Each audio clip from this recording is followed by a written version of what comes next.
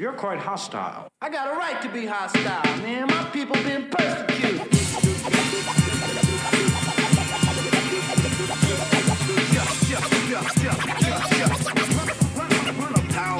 With vice, I hold the mic device. With force, I keep it. No way, dude. If I had those, I'd wear them in public. So. No, because you couldn't walk in them. That's true. Yeah. Or maybe you could bounce. You'd be like a moon man. Right. Yeah. So. We were somewhere around Barstow, on the edge of the desert, when the drugs began to take hold.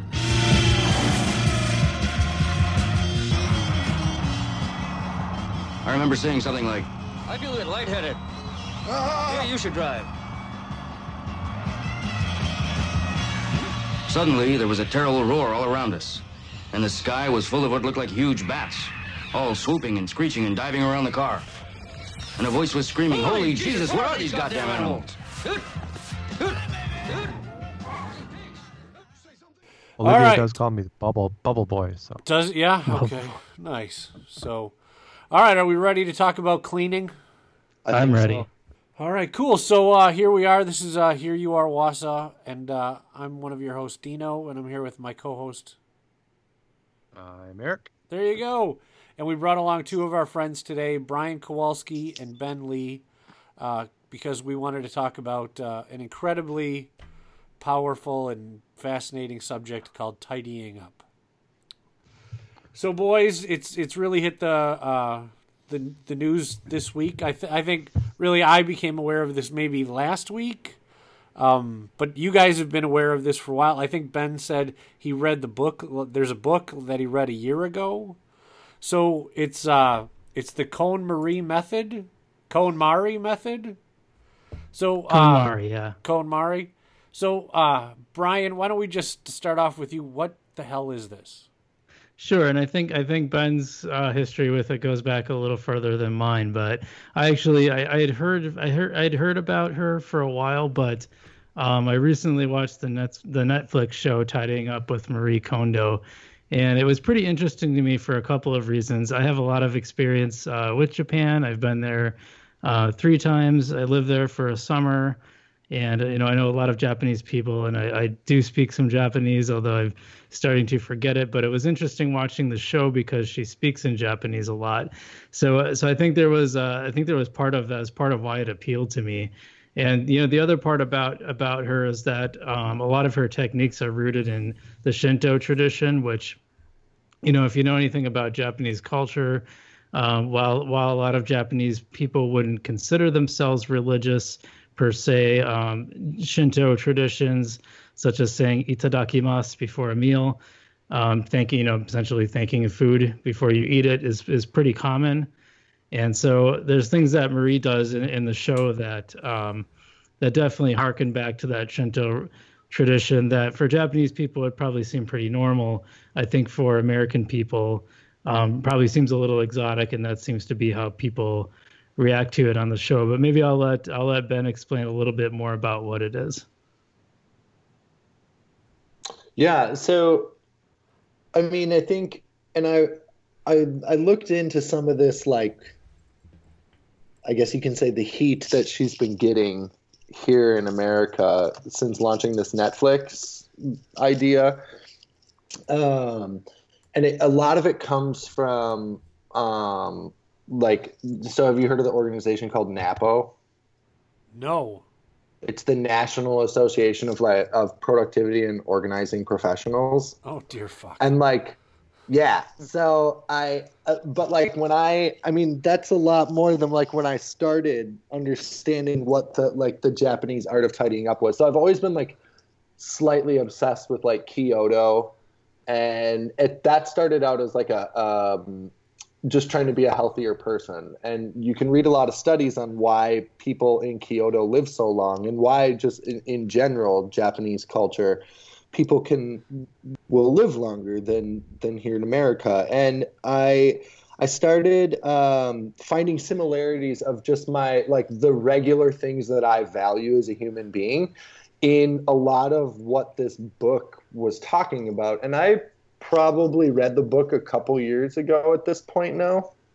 And I think at the time I read it, it was a nothing burger, kind of. Like it hadn't really taken off. I think it was just getting a lot of interest. And what I found was that like a lot of the ideologies were things that just like naturally made sense to me. And I never looked at the book. A lot of people, I think, and I'm glad that Brian brought up like Shinto and like the idea of kami, and all of those things, because I think that's lost language on Americans who are criticizing what Marie is trying to do. But I never looked at it as like, just get rid of your shit. Like, oh, okay, I don't want to have so much stuff, so I'm going to toss it out. What I found was that through these steps, you could find yourself being a more productive human being and actually enjoying your life, which at the time of reading the book, I was very much trying to accomplish that. So for me, it didn't start out as this idea of like, oh, yeah, I want to declutter and get rid of my stuff. But I saw almost immediately like, hey, this is a book about productivity and a book about appreciating the things that you enjoy.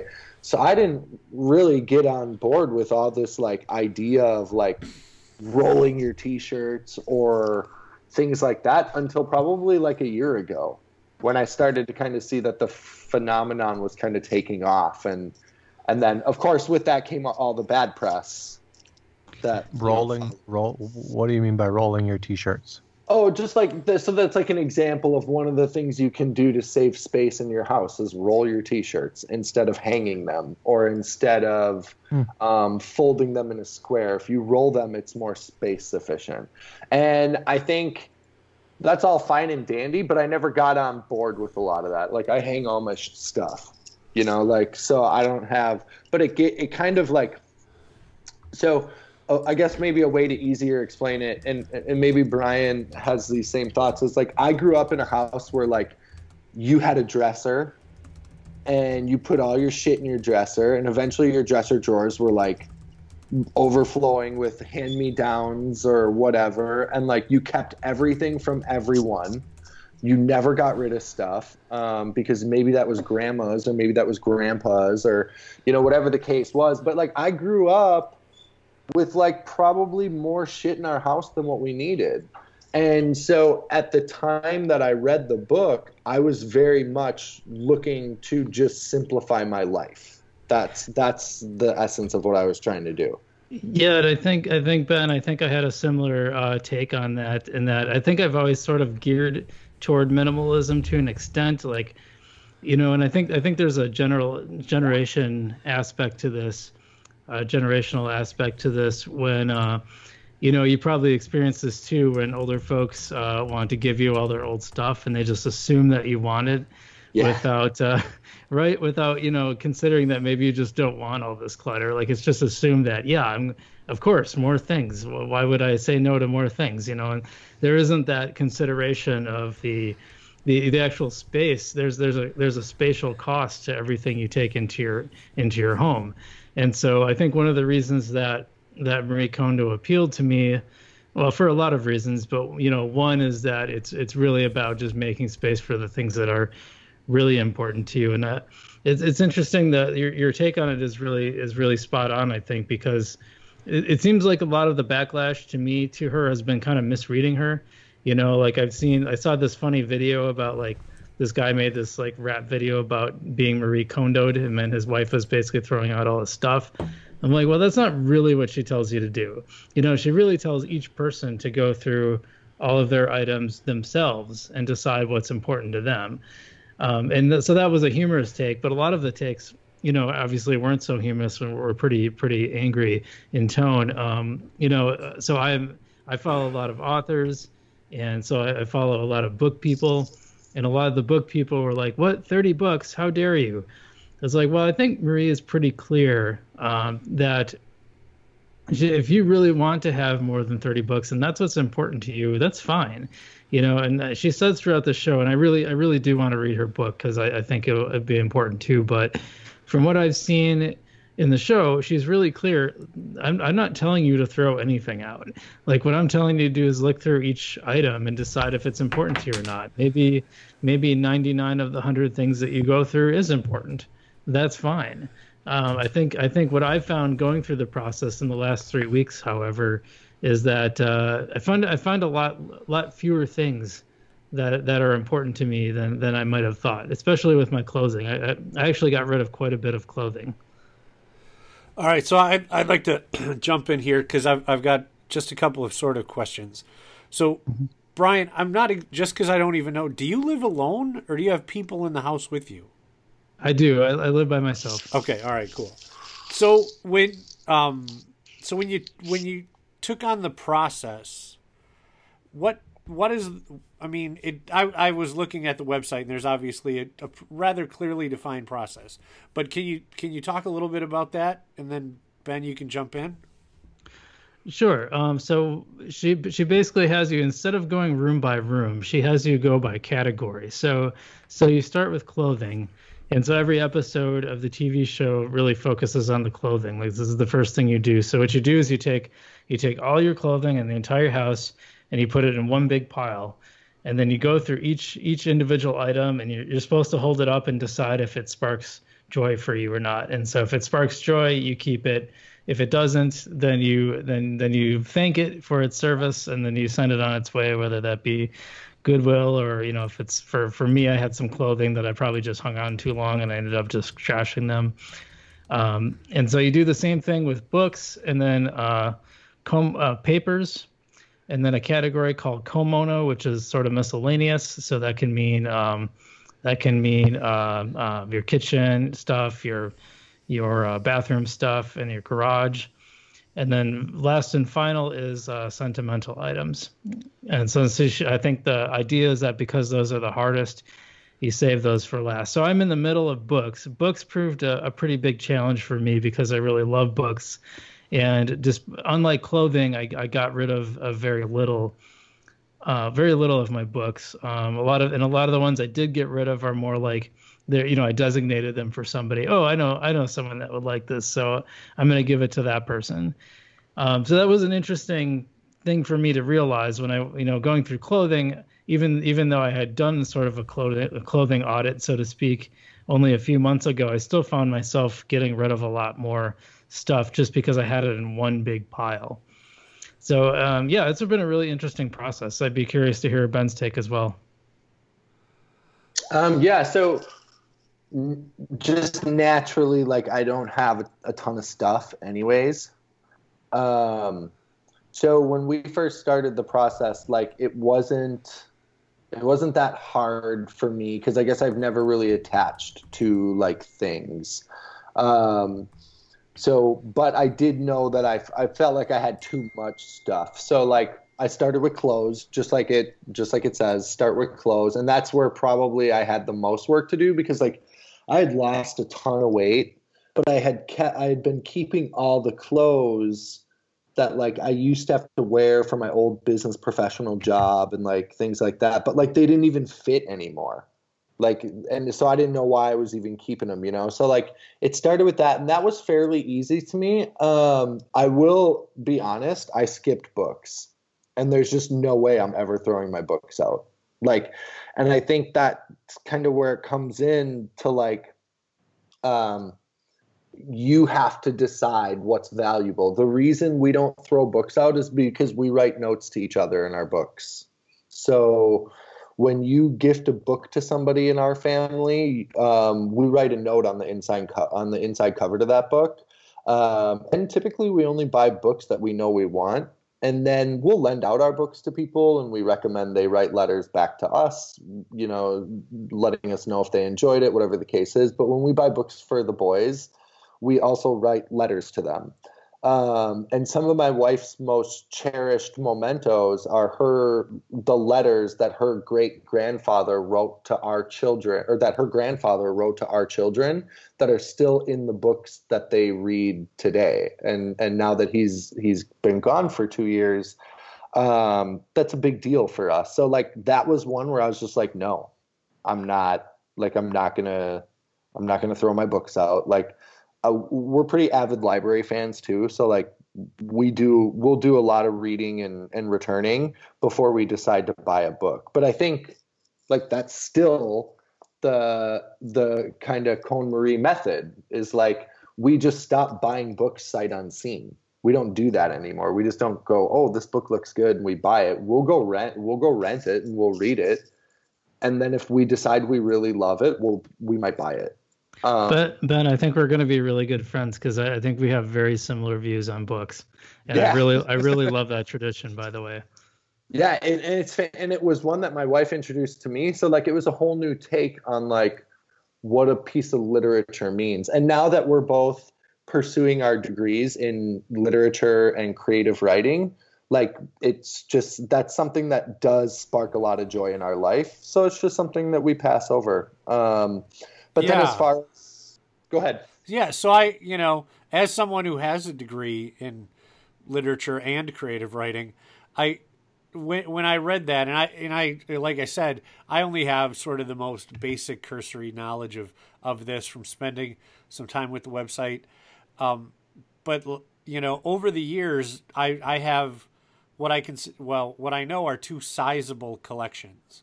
So I have an absurd collection of music. And then I have, as an English major, I think I have every book I've bought since freshman year of college, including all of, the absurd anthologies that college English majors used to get. And so it becomes this, sort of thing where I was like, wow, getting rid of books. And then I'm like, yeah, I don't care. It's okay. Let's get rid of some books. And then, it's always been that struggle of having, like, do I need a bookshelf? Do I really want a bookshelf? Can't I just put it all on my Kindle? And so does that discussion happen? Like, does she broach the idea of electronic stuff? Oh, I've seen it come up many times. There's been, since this Netflix show has been so popular, there's been a lot of Marie Kondoing your apps. Yes. Headlines to that effect. And from what I've seen, it's not very successful. Well, that Marie Kondoing your apps, Ben, I just think that's an obvious thing you'd want to talk about.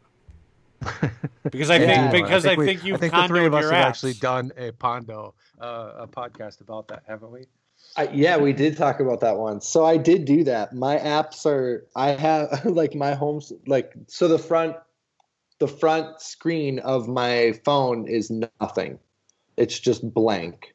And then they're subfoldered into like social media or basically like my most used apps are in one folder, which is like this website that I'm a frequenter on, Medium, my Apple News, my podcast app, and then my photo and my weather app. And then every other app that isn't so I only use Facebook, unfortunately, and then Instagram too.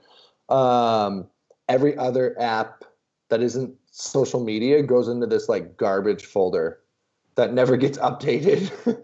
Nothing ever happens to it. So yeah, I did that too. And I think there's value to that, but like, again, I would pass over doing that to my books because like, I don't feel good holding a Kindle when I read a book. And if my dad comes over, my mom comes over, or our friends come over, I don't feel, it doesn't spark a conversation to be like, hey, want to see what's on my Kindle?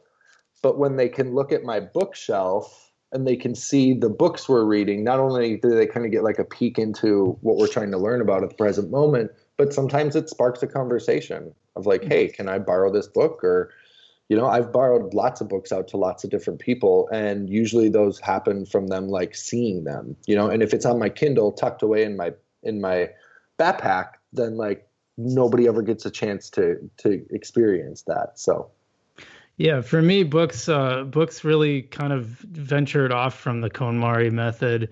So for me, yeah, because I also got rid of very few books, and actually probably the thing I got rid of the most was I had these giant like phone book comic books from Japan that I know my friend Lisa, who is a librarian in Portage County, started a manga club, and I thought it'd be more use. It would get more use if I give it to her. But for me, the books were less about getting rid of them than organizing them. And so I kind of organized them into books that I either have collected during my English major days or post English major days, and wanted to read again, or books that I wanted to read again, I should say. So I guess for me, I had the organization looked a little differently than it did with KonMari, though I did still put them all in a single room in a single pile. But yeah, I think that's sort of the joy of the KonMari method. The benefit is that you can kind of mold it to your likes or dislikes, or to your own particular style. The one thing that I'm always confused on with her method, and maybe it goes into this more in the books, Ben, maybe you can answer this, but where I struggled with is like, well, what about all those items that don't necessarily spark joy, but you just kind of need them?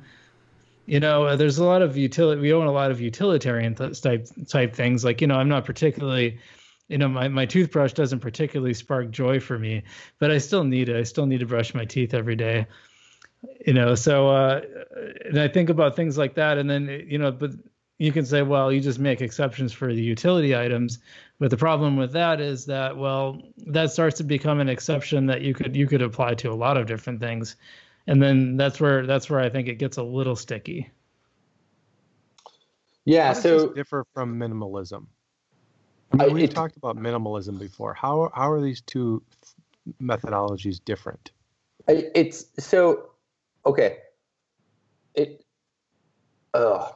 Okay, so essentially, I think minimalism kind of blooms out of what Marie Kondo is talking about, and I think the root of that is Japanese culture. It's the Shinto culture. It's Zen Buddhism, where you're kind of getting rid of or moving aside the obstructions in your life.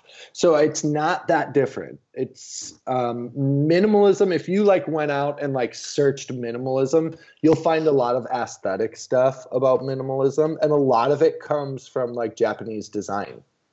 So it's not that different, but I think minimalism, the term, especially when you think of the minimalists, the two guys who started that whole kind of minimalism thing, I think was just easier for Americans to grasp. And Brian touched on it a little bit when he talked about some of the weird, quirky things that Marie Kondo does, but those are things that are deeply rooted in her time working kind of closely in, I don't want to call Shinto like a religion, but working closely in that Shinto culture. The things that she does, like when she asks you to pick something up and feel it and hold it, the reason she does that is because they believe in kami, which means all your past ancestors take up space in nature. So you should touch everything and see if it brings you joy, that there's almost like a deity in everything. So those little quirks like that I think are misinterpreted here in America, those don't necessarily exist in minimalism. And quite frankly, personally, I felt like Marie Kondo's book was much more impactful for me than the idea of the minimalist, just because the minimalist can get kind of flashy. I would also disagree a little bit to that, because I would, I'm just throwing out a number, but Dino probably has 138 pens, right? He doesn't believe that his ancestors are in all of those pens, but if he goes through them and picks them up one by one, he's, there's a tactile sense. So, okay. All right, you talk about. Are you talking to somebody else? Do you know what's going on? No. I'd like to address the 138 pens thing, because it becomes, since I have very little to offer this discussion, I'm going to tell my pen bit, and then I'm going to ask Brian about Shinto. But in defense of me, I have had quite a few pens over the years, but I have also given away 90% of them and replaced most of them with Pat Peckham created pens. Now, the reason for this is When I was a boy, oh, this is so fucking far off. But when I was a boy, when Jimmy Carter and the leaders of Israel and Palestine signed the Mideast peace accords, there was a big discussion by the news commentator about how the pens were given to each person of interest, and they became historic. And then over time, I learned more about how these pens were passed down from person to person. Like, you can go online and you can go to museums and you can see these pens. So at some point, Pat told me he had started to make pens. And I'm like, well, there it is. I'm going to buy 3 pens from Pat, and I'm going to hand them to Sophie when I die. And so, yes. But you say that's far off, and that's not really. That's very similar to what Ben was just talking about, okay. Right? The ancestors may not be there, but there's a sense of there's just something more right. To it yeah. Like than just the fact that Ben's it's a good-looking pen. Right. So to Ben's thing, like when my father passed, he was rather minimalist or just kind of fuddy-duddy in his style and the things that he carried. But I took his comb. He had the same comb my entire life, and for whatever reason, I thought I want the comb. I've never used the comb for my hair, but I've also never gotten rid of the comb. So I guess that's like if I sat down and did the piles, I would hold up my dad's comb and I would go, yeah, that sparks joy, or it sparks something. So, but now that I've had my vanity moment here, Brian, could you talk a little bit about the concept of that we keep coming back to with Shinto? Yeah, so Shinto is a religion. I think Ben kind of touched on this. There's sort of the belief that everything has a spirit.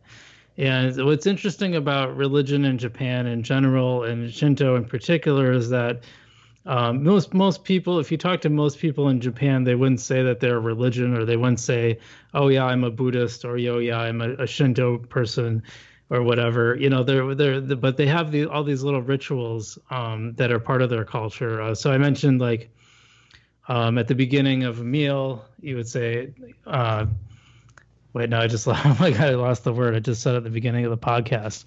But at the end of the meal, you say "Gochiso samadeshita," and you're thanking the spirit, the spirits for the meal. There's certain ways you enter and leave houses. So a lot of these things are part of Japanese life, but they're not, they're not religious in the way that Americans will think about them. So when people like I've enjoyed sort of watching how people react to Marie on the show. When she, thanks their house in the beginning, and to them it's like this really cool exotic thing, and I'm sure the husbands are kind of rolling their eyes, at least internally, about like what is this lady doing? But for Japanese people, I think that stuff's pretty commonplace, and they kind of do it without really giving it a lot of thought. There are exceptions, of course. There are Shinto shrines, and there are people that work at those shrines and priests and so on. But that's a pretty small minority. It's not like people are going to a Shinto shrine every Sunday or something. It's just religion has a very different connotation in Japan from what I've observed and read and learned. Does that kind of answer your question, Dino? Yes, I think so. Yeah, I mean, it seems to be, having only been to Japan 2 or 3 times, I never experienced at all that part of Japanese culture, but I was in ridiculously intense urban areas. So for whatever reason, Japan, I assume like it can be to many sort of short time tourists or whatever. It just is culturally overwhelming. So, I mean, people could have literally been wearing, ashes on their foreheads like Catholics during Lent. And I honestly just wouldn't have noticed because there was too much stimulation. And so I wasn't able to my young brain wasn't able to sort of slow down and catch any individual thing. It was like a Ferris wheel, and I never caught on. Yeah, my first time to Japan, it was severely overwhelming. I thought I was prepared, and I absolutely was not. Yeah, the only sort of other time I was nearly as I was more overwhelmed was in India. And that was just a question of, I mean, the amount of human beings and the amount of things that accompany human beings, like, you know, smells.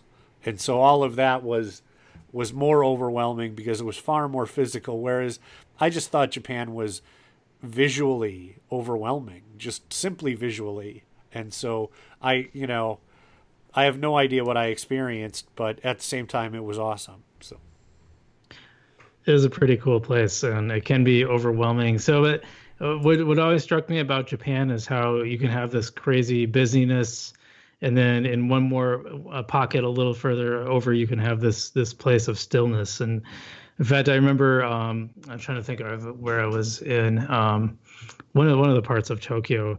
I was walking along all these skyscrapers, and all of a sudden, like, the skyscrapers ended, and there was this shrine, you know, this little patch of rural land, you know, right in the middle of almost like a park, but it was the Shinto shrine. It was really cool, and I found that to be the case, and especially with, you know, I've had a lot of experience staying with Japanese people in their homes, and I think that's when you start to see some of these things pop up. But it's really subtle, and, you know, they don't make a big show of it, and a lot of them don't really even think about it that much until you point it out, and then they kind of explain it to you a little more, I think. Yeah, and I think it's important too. Like, that's where you'll hear most of the criticism when it comes to what she's doing. It's kind of her weird little antics when she walks into someone's house. But, like, it's important to remember that she actually worked as a maiden in a Shinto shrine before she wrote her book. So I think when she comes in and she does, hold on. What the hell is that? Essentially, she's an assistant. And what she's doing is getting the shrine ready for, I don't know what their word for it would be, but it's not worship, but she's getting the shrine ready. She's ensuring that when people come in and they do try to have an experience with Kami, that they're able to. So she's not running the shrine, but she's an assistant to the typically what is a male that is running the shrine. And all of these things that, like, so I haven't seen her actually, I haven't watched any of her episodes, but she writes about, in her book, she writes about how when she walks in, when she would walk into a Shinto, when she would walk under the gates of that Shinto, she treats that very much the same way as she's walking into someone's house, because she looks at that as a sacred place. And you're being let in and welcomed into this private and sacred place where private and sacred things happen. And I think a lot of that gets lost here in America. And instead, like, what I've at least read are the people who are combating that are like, well, you know, she doesn't have ultra sticky Post-it notes to label things, or she doesn't have this, or she doesn't have that. And she's just doing things a different way. I don't think Eric had mentioned a minute ago, like, hey, you don't necessarily believe that there's a spirit in the pen. And I absolutely don't believe that. I believe that as little as I believe in what Americans' view of Christianity is. But, like, that's her reasoning behind it, though. And what I always found in Marie Kondo criticism was that people were trying to appropriate her culture, which is nothing new here in America. Like, that's something that we do. But I think it helps when you kind of start to understand that the belief in Shinto, the belief in Kami, you understand why she talks to clothes, why she taps things awake. Like, why when she grabs something, she taps it awake, or why she treats plants the way she treats them. And Brian's right. Like, there's not any, like, I don't want to say there's not anyone in Japan who's going to say, oh yeah, we're not Shintoists, but they have those common threads. Because it is a hard thing to explain, you know, to somebody who doesn't care to learn about it. So, you know, one of the things I find refreshing about her too is that you sort of get the sense she's not really trying to sell you anything. You know, you would presume that someone who is to the point where they have a Netflix show is probably like, oh, I've got and I have these specially designed KonMari boxes, and I have these, these special branded organizers and things I'm selling. And really, she's just, besides selling the book and wanting you to watch her Netflix show, which, if you already have Netflix, you're not necessarily spending any more to watch the show. I kind of like that she's really just sort of perpetuating this idea, and beyond that isn't really, from what I can see, isn't really trying to like sell you a product. Yeah, and that's like spot on, because I was reading an article where these women of Napo were kind of like criticizing the way she does things. And her response, the journalist reached out to her, and her response was, maybe whatever their method is better for you, and maybe you should try it. And like, but she wasn't selling anything. She was just like, yeah, sure. Like, my method, and I loved her branding in this, but she's like, my method doesn't spark joy for everybody. Mm-hmm. And there's, maybe you do need the clear Rubbermaid 3-drawer container to keep all of your journals in, or whatever the case is. She's like, maybe you need that. Maybe that's something you need. I don't know. That's not for me to decide. And that kind of sold me on her. Like, I was like, yeah, she's just trying to help me live my best life. And go ahead. Yeah, I was saying, I like that. What I liked about her show too is that, in contrast with something like Hoarders, I haven't seen it, but I'm familiar with the premise, or a lot of these other reality shows where they're trying to create some sort of extreme environment. Her show is pretty sedate. I mean, of the 8 or 9 episodes or whatever it was, I think only 2 had, real overly cluttered homes, like homes that you were like, whoa, that's gotten pretty bad. Most of them looked like pretty typical American homes, just a little overstuffed with things. So I kind of like that aspect, that she wasn't trying to, it's like she wasn't trying to do the typical reality show gimmick where it's like, oh, let's find the very worst hoarders and we'll make them, make this extreme makeover. It was more like a little bit of a makeover. And I did want to revisit. So you asked, like, what do we do about these utility things? And in her book, what she actually suggests is that you ask yourself, is this something that I would have to repurchase in 90 days? And because we all have those things that we, that maybe we don't want laying around, but like, I can't throw my screwdriver out every time I'm done using it and go buy a new one. So she says, ask yourself, is this something that you'll have to rebuy? Or that's a good. Yeah. So that's kind of how I approach some of those things. Like, if I come across like a random charger or whatever, I'll be like, okay, yes, I still have use for this Apple charger. Am I going to use it in the next 90 days? Probably, because I'm going to lose my other 2, right, or whatever the case is. So. Yeah, that was one of the things that kind of got left off of the TV show, and that was interestingly enough, like they hardly ever touched on books. Like usually the show would the person would go through. They always went through their clothes. Sometimes they would skip to papers. Sometimes they would skip to sentimental items, or usually the garage was an issue. Or there was one guy that had like. He had more pairs of sneakers than Dino has pens, apparently, but not by much. But it was like, he had almost 200 pairs of shoes. The guy was just loved collecting shoes. But I'm pretty sure Dino has more pens than that. Maybe Dino has more pens, yeah. But it was interesting that there were some of those aspects that were passed over, and books was one of them, and that actually surprised me, because then when I got to books, I found it to be probably the most challenging so far, and also probably where I kind of veered off. Like, I actually made a few categories, books I'm going to, because then once I sorted my books, I still have more keeping books than bookshelf space. So then I had to make some decisions about, well, what books are going to get kind of put away a little bit, and maybe they will find a shelf someday.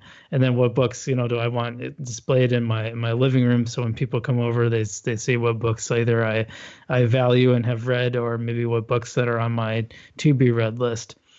But it was interesting compare. I really do want to read the book, because I'm interested to compare the book to the TV show and find out what things maybe I missed. But what I like about her method, even just from watching the TV show, you can pretty much go just start it. Like you know, and that goes back to what we were saying before about, you know, not needing like specially branded things, or, you know, you don't have to buy her like 10-week tidying your house program or something like that. It's just, she kind of just gives it to you.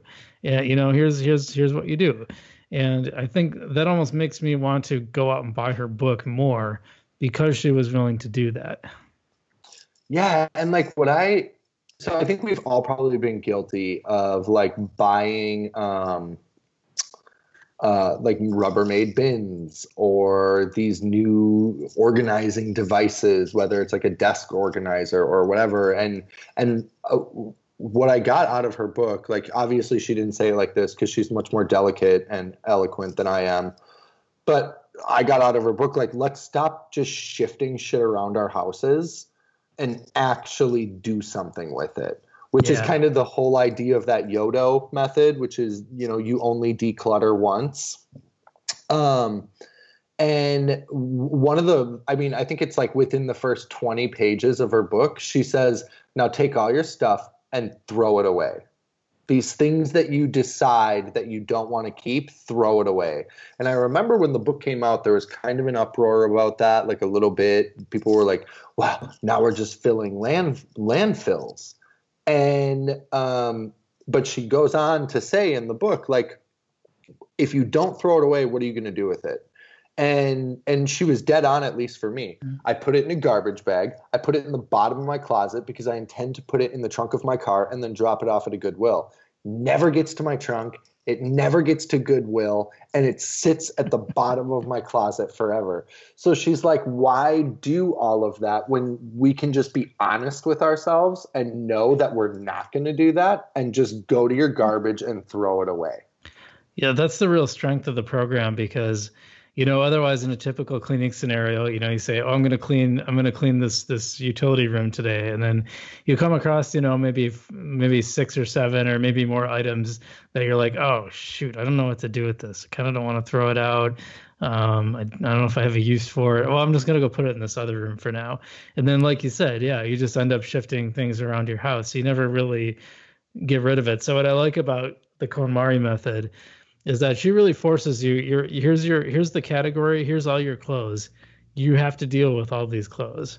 There's no getting around it. Like, you're going to deal with it.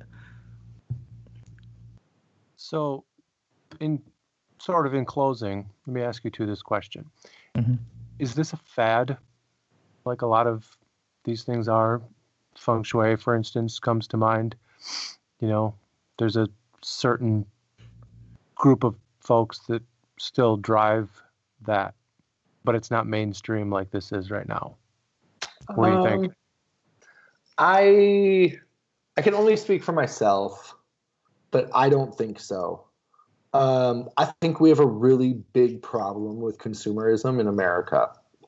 And I think we do that for a multitude of reasons. And that's a whole nother podcast to talk about why do we buy shit we don't need. But I can say I started doing this 3 or 4 years ago. If her book came out in like 2014, I think, I probably started doing this in like 2015, maybe 2016. And I wish I would have done it when I was 10. The money I've wasted on stupid shit that ends up not working, or the time I wasted working to buy stupid shit that I didn't need when I could have been playing music, or I could have been out in the woods, or, you know, whatever the case is.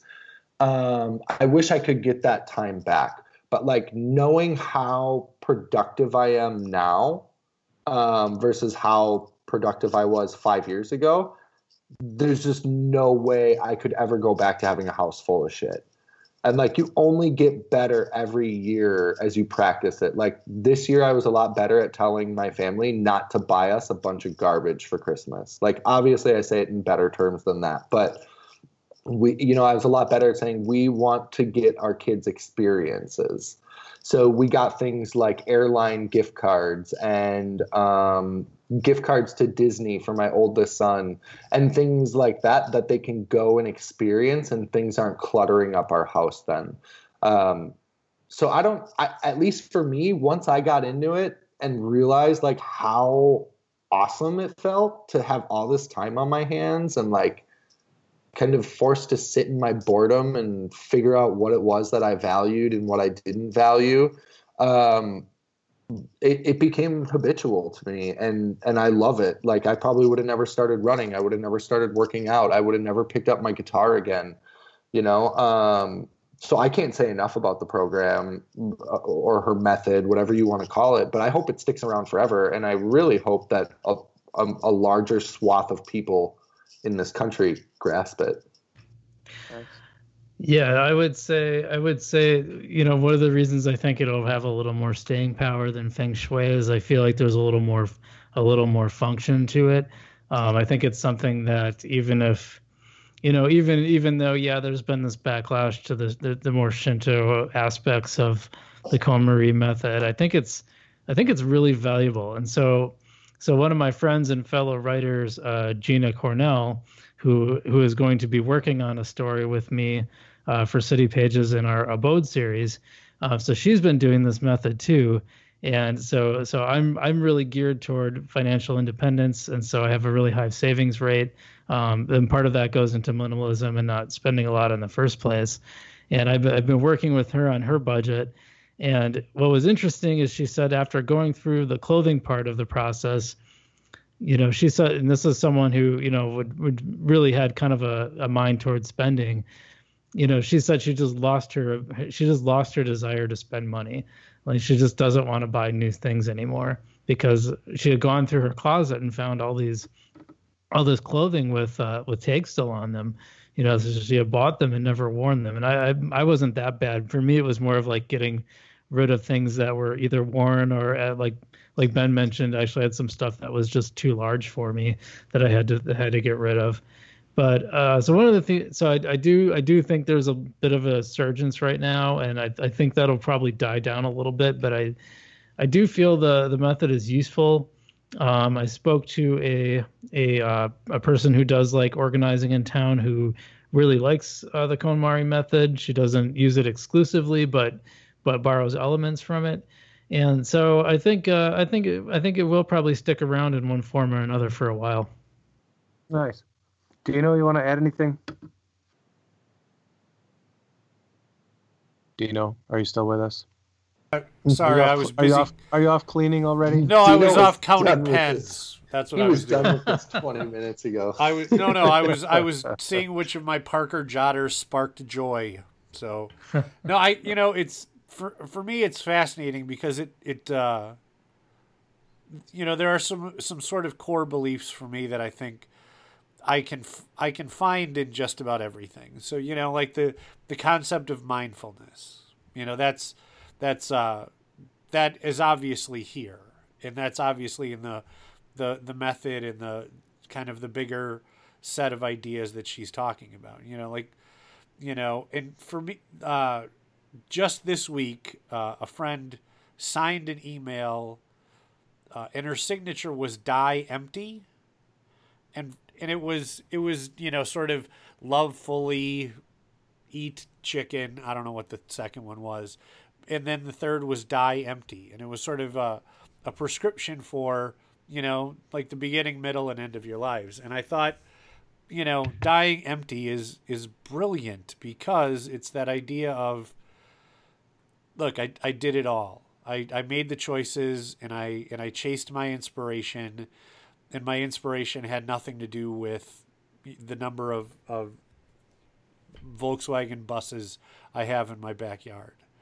And it is that, I always think it's that sort of balance point where, yes, it's fun to make fun of the pen obsession or the amount of time I can spend thinking about luggage. But at the same time, those things don't take up any space. I'm not losing, space and time because I'm thinking about or reading luggage blogs. I'm not losing out on anything because of that. I'm choosing that. And I think, that, you know, listening to you guys talk, like there is this idea of Shinto and sort of this idea of things being alive and touching them and activating them, which is a whole other podcast. I'd like to sort of reserve the right to call you two back. But I think it is sort of all about, you know, choosing our inspiration and making space for that. Like I always love how Ben describes that, you know, kind of, we want our kids to have experiences. And what's funny is my niece just went to Florida for a week, and it was that thing where like I really defended the idea of her getting to Florida. And so it becomes, the things that we choose to inspire us become super cool. And I think that, like Brian, I'd really like us to do an entire thing about, you know, both your time and experiences over in Japan, and specifically about these kind of bigger concepts that obviously are incredibly impactful for you. And it's fascinating. I would love to hear more about that. But like Eric said, it is, you know, we are coming to the end. So I just wanted to say thank you guys for doing this. And I think I'd like to come back and do this topic over and over and over again, you know, because I don't think we're ever going to run out of things to talk about. Anytime, Dino. Cool. Thanks, guys. Cool. Thanks for having us. Yeah, thanks, Eric. Don't let yourself get attached to anything you are not willing to walk out on in 30 seconds flat if you feel the heat around the corner. I do my hair toss, check my nails. Baby, how you feeling? Hair toss, check my nails. Baby, how you feeling? Woo, child, tired of the bullshit. Gone, dust your shoulders off. Keep it moving, yes, Lord. Trying to get some new shit in there. Swimwear, going to the pool shit. Come now, come dry your eyes. You know you a star, you can touch the sky.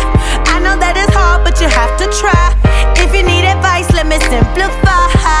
If he don't love you anymore, just walk